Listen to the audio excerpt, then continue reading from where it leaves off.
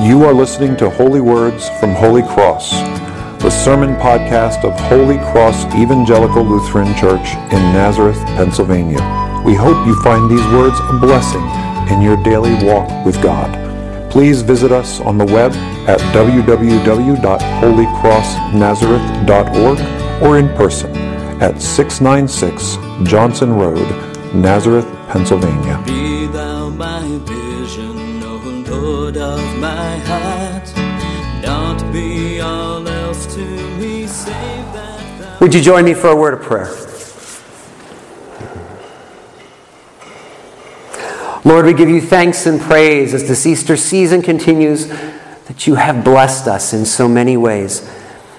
You continue to bless us with your word and your sacrament.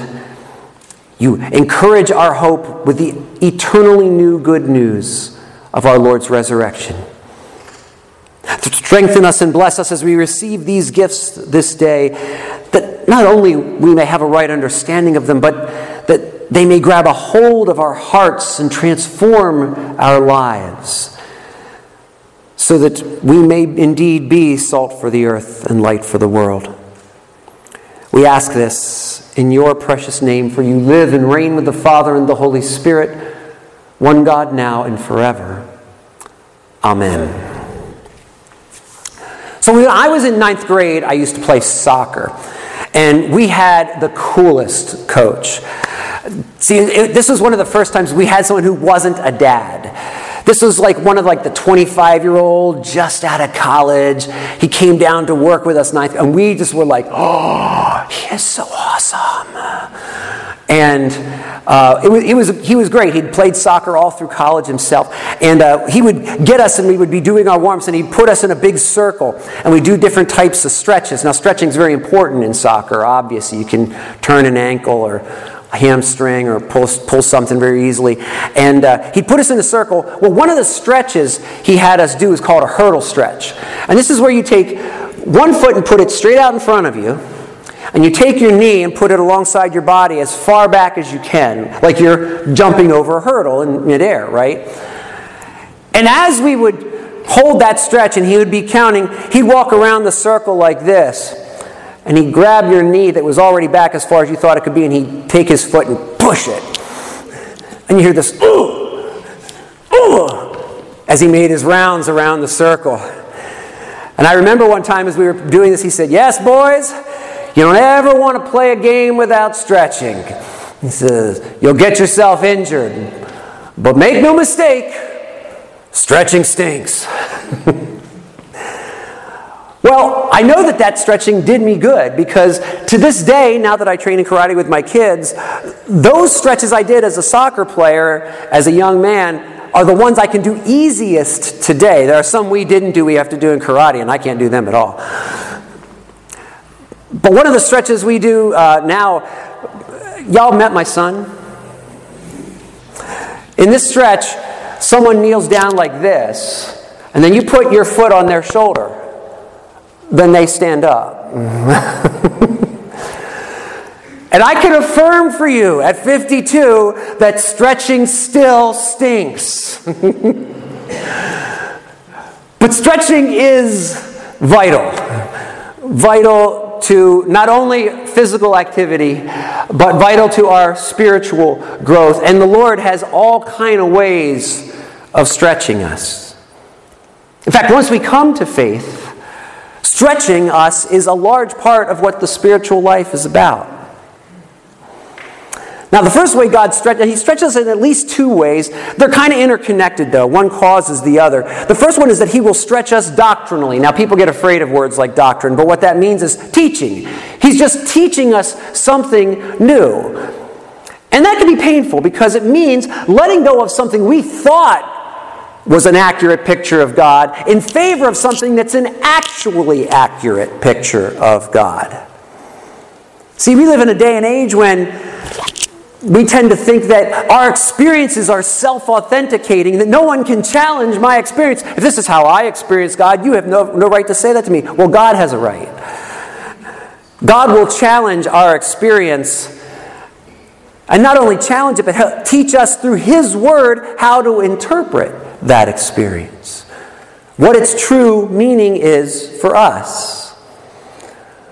There's no more challenging phrase, I think, in the New Testament than in 1 Corinthians when Paul writes to the church and says, after he runs down this long list of things that they are not to do as Christians, and then he gets to the end of that list and says, and such were some of you. He's saying, you used to think doing those things was okay. God's word tells you different. And your experience doesn't mean buckets compared to God's word. Well, that stretches us. That really, it's difficult to give something up that we think we understand in favor of something that God's bringing us a new understanding of, a better understanding of. And you see this in today's gospel reading. Jesus says a bunch of stuff that makes no sense to his disciples. Isn't seeing? What does he mean we're going to see him, then we're not going to see him? Then we're confused, Lord. Well, obviously, Jesus is teaching them. We know Jesus is teaching them what the meaning of the resurrection will be so that when it happens, they can start to think about what that means for their lives. And they know how to think about it. But right now, they're just confused. I mean, isn't seeing just seeing? Well, that's not even true on its face, right? I can prove it to you right now. If I say to you, I have looked in the face of Christ and seen God, you know exactly what I'm saying. But what I don't mean is, I've seen Jesus. I've looked in his face, and therefore I've truly seen God. I see the Lord through the picture the Holy Spirit puts in my mind as I hear the word of the Lord. And so in my mind's eye, I can see the face of Christ, but I can't see it with these two eyes. I look forward to the day when I can. Jesus was expanding the understanding, the teachings his disciples had to get a grip on in order to be his disciples. And that was painful. And that's the second kind of pain that the stretching of the Lord does for us. It's emotional stretching. It's hard enough when it's something new, right? Hard enough when it's something new. But it's even harder when it's something you already know. And he really needs to stretch your heart to wrap your reality around that. We see it a couple times in our scripture readings today. Good old Peter, right? You heard me talk about it with the children's sermon. Peter's been following the Jewish kosher laws his entire life. This is what you can eat. This is what you can't eat. This is who you can eat with. This is who you can't eat with. And God gives him a vision. Nope. Everyone's part of the party now. In fact, go ahead and have that Kung Pao shrimp. You know? But Peter, in order to really come to grips with that, now we see him in the reading we got from Acts, we see him articulating it, we see him saying that, yeah, the Gentiles are part of the family now, folks. But afterward, he backed away from that. He had to let go of this idea that I'm part of God's special people in favor of the idea that we're all part of God's special people. That must have cost him something. Emotionally, it must have hurt. It must have stretched him, because when other people came along and said, you know, that vision from God, no. Let's keep them at a separate table. We used to do that. We used to do on Christmas services, Christmas dinners. We had a kids' table and the adult table. That's kind of what they wanted to do. Keep the Gentiles over here and keep the adults at this table. And Peter caved to that pressure, and Paul had to challenge him at Antioch and call him back to the true teaching. The Lord had to stretch Peter so he could really come to grips with the fact that everyone really was part of what God was doing now, regardless of their ethnicity or what country they came from. Think about it. Another place that's kind of implicit in all our readings through this Easter season is those original apostles. We come here for Good Friday service. It's one of my favorite services of the year. It's that service of darkness and quiet, and it kind of ends on a somber note. But here's the reality. We all know what's coming Sunday, right? We're going home to keep prepping the house and get the dinner ready and all this kind of stuff. That first set of apostles had no idea that resurrection was coming. They saw their Lord taken down from a cross and put in a new tomb, and they thought all of their hopes and dreams were shattered. The bottom had just dropped out of their world. And while they rejoiced again on Easter morning when the Lord appeared to them, there were still important parts of that, their hopes and expectations that they'd had on Good Friday that were gone forever. And coming to grips with this reality called the resurrection is what the whole of the rest of the New Testament is about. What does this mean for our lives? They had to be stretched. And they were stretched so far that 10 of the original 12 apostles die martyrs' deaths when on the day Jesus was crucified, they ran and hid. That's how changed and stretched they were by this new thing the Lord had done in the resurrection. It's hard to be stretched emotionally that way. But it's even harder when it's something that you already know is true, but the Lord really needs to drive it deeper into your heart and change you. And I want to share with you an experience I had recently that brought this home to me again. I was on my way into to perform a funeral at a local funeral home a couple of weeks ago. And as I was walking into the building, a car came whipping into the parking lot, just way, way, way too fast for a place where you can be certain people are walking around. And I had just gotten done talking to the funeral director and asking him where he wanted me to park my car, because I was to be part of the entourage from the funeral home to the cemetery. And he had shown me the spot. And this car, after whipping around us, pulled into that spot right where I was supposed to park. And he had some stuff to do, so I said, "Don't worry, I'll let him know they can't stay there." And as I walked over to the car, the door opened up, and out got somebody who had been part of a congregation I used to serve. Now, they weren't somebody, even when I was there, I saw very often. It was like 2 or 3 times a year kind of thing. But I said to them, "Hey, I'll need you to move that. They want me to park there for the entourage." And they looked at me and they said, "Oh, don't worry, I'm not staying. There's no way I'm going to listen to you preach, because you're a blank and blank." Well, to say it kind of took my breath away was an understatement. I said something polite at that point, like, "Oh, I guess we're all entitled to our opinions." And I went to move my car and get it ready to pull into that spot. And I just was talking to God. I'm like, "God, help me refocus my mind. I've got to give the word you need to get to this family now. Don't let me think about this right now." And the Lord blessed me in that way, and that all changed. But over the next couple of days, the situation kept coming back to my mind. I kept thinking to myself, I haven't thought about this person in 7 years. I don't particularly like them. I don't want their good opinion. Why is this still eating at me? Why does this keep coming up in my mind? Lord, and I kept talking to God about it, and I said, "Is it just my ego?" Well, there was a little of that in there. But there was something else, and I couldn't figure out what it was. And as I prayed and I thought, and I prayed and I thought, finally the Lord brought it to me that in the close to decade and a half I've known this person, the anger and the rage I experienced from them in that moment was all I had ever experienced from them.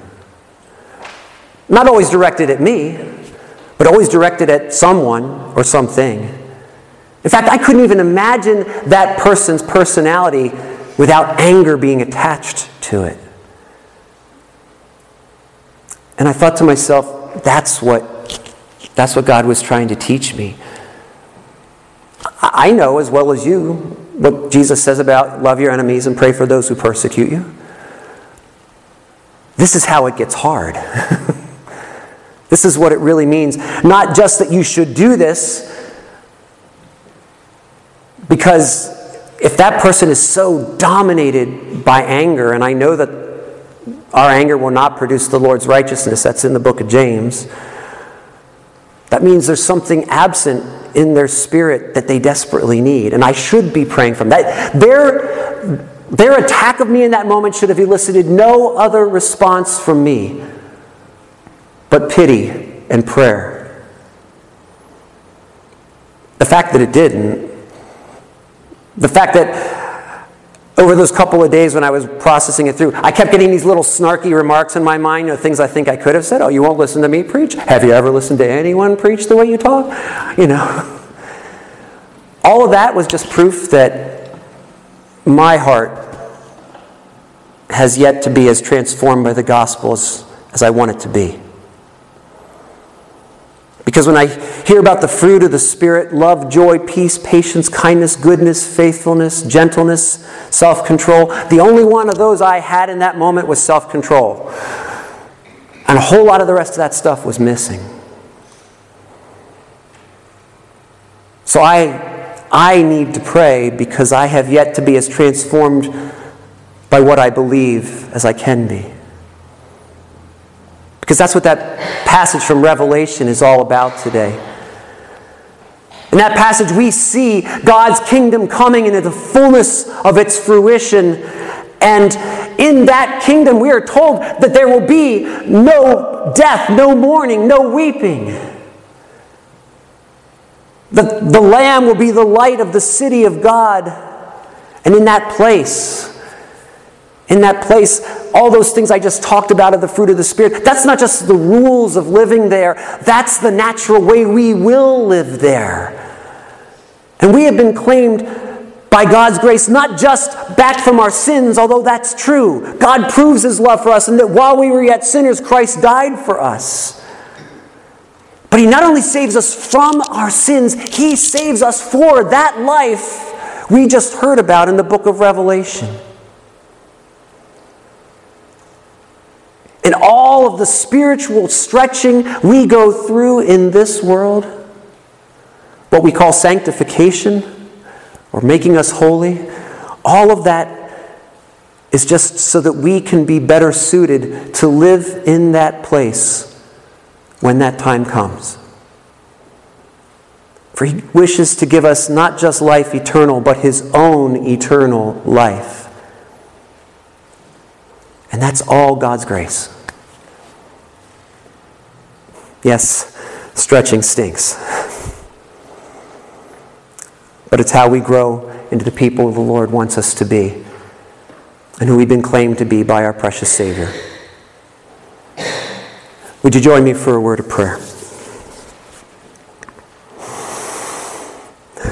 Lord, in the moment when we're being stretched, all we can feel is the pain. But we thank you, Lord, that your word reveals to us that that pain is for your purposes, that you are growing us spiritually to be more and more like your Son, more the people we were designed to be from the beginning. Lord, we ask for your blessing upon us, that we would, all of us, have a teachable spirit, humility, that sets aside our egos so that when we reach that place, we can truly rejoice that the former things are no more, including the sin that clings so closely to us and to which we too often cling closely ourselves. Strengthen us, bless us, that we may have true holiness and thus show your love to one another and to the world. We ask this in Jesus' name. Amen. Be thou my vision, O Lord of my heart. Not be all else to me, save that thou art. Be thou my best start in the day and the night. Waking or sleeping, thy presence my light.